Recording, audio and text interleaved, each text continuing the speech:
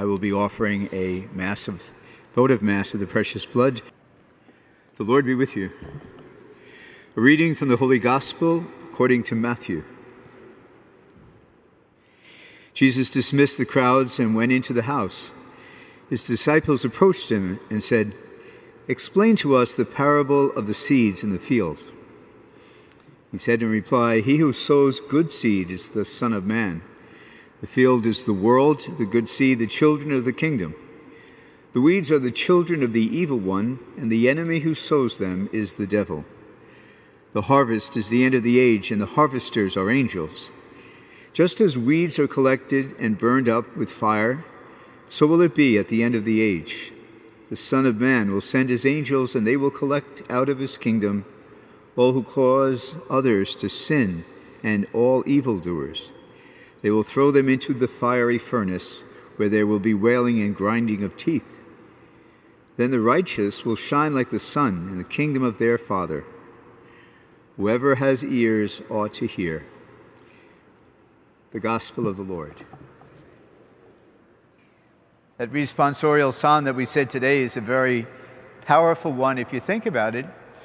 It's talking about the God of the Old Testament, and the psalmist says, God is kind and merciful.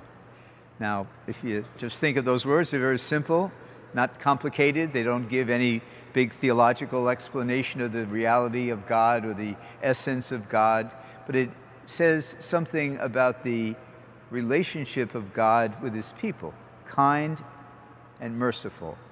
And over again, God's kindness and his mercy had to be given to his people because they were stiff-necked, or they were people that would turn their backs on God. They were going by way of idols. Even there in the desert, they built that golden calf.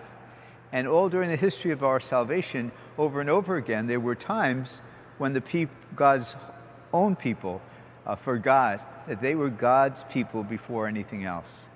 I think you and I have to remind ourselves we're in a completely new relationship with God because we have the Lord Jesus as our guide, as our inspiration, as our Redeemer, as our Savior. But that same concept of the goodness of God, kind and merciful, is what God is to us, what Jesus is to us, kind and merciful. And if we care to be true followers of him, that's what we should say about ourselves. That's what we should make about ourselves.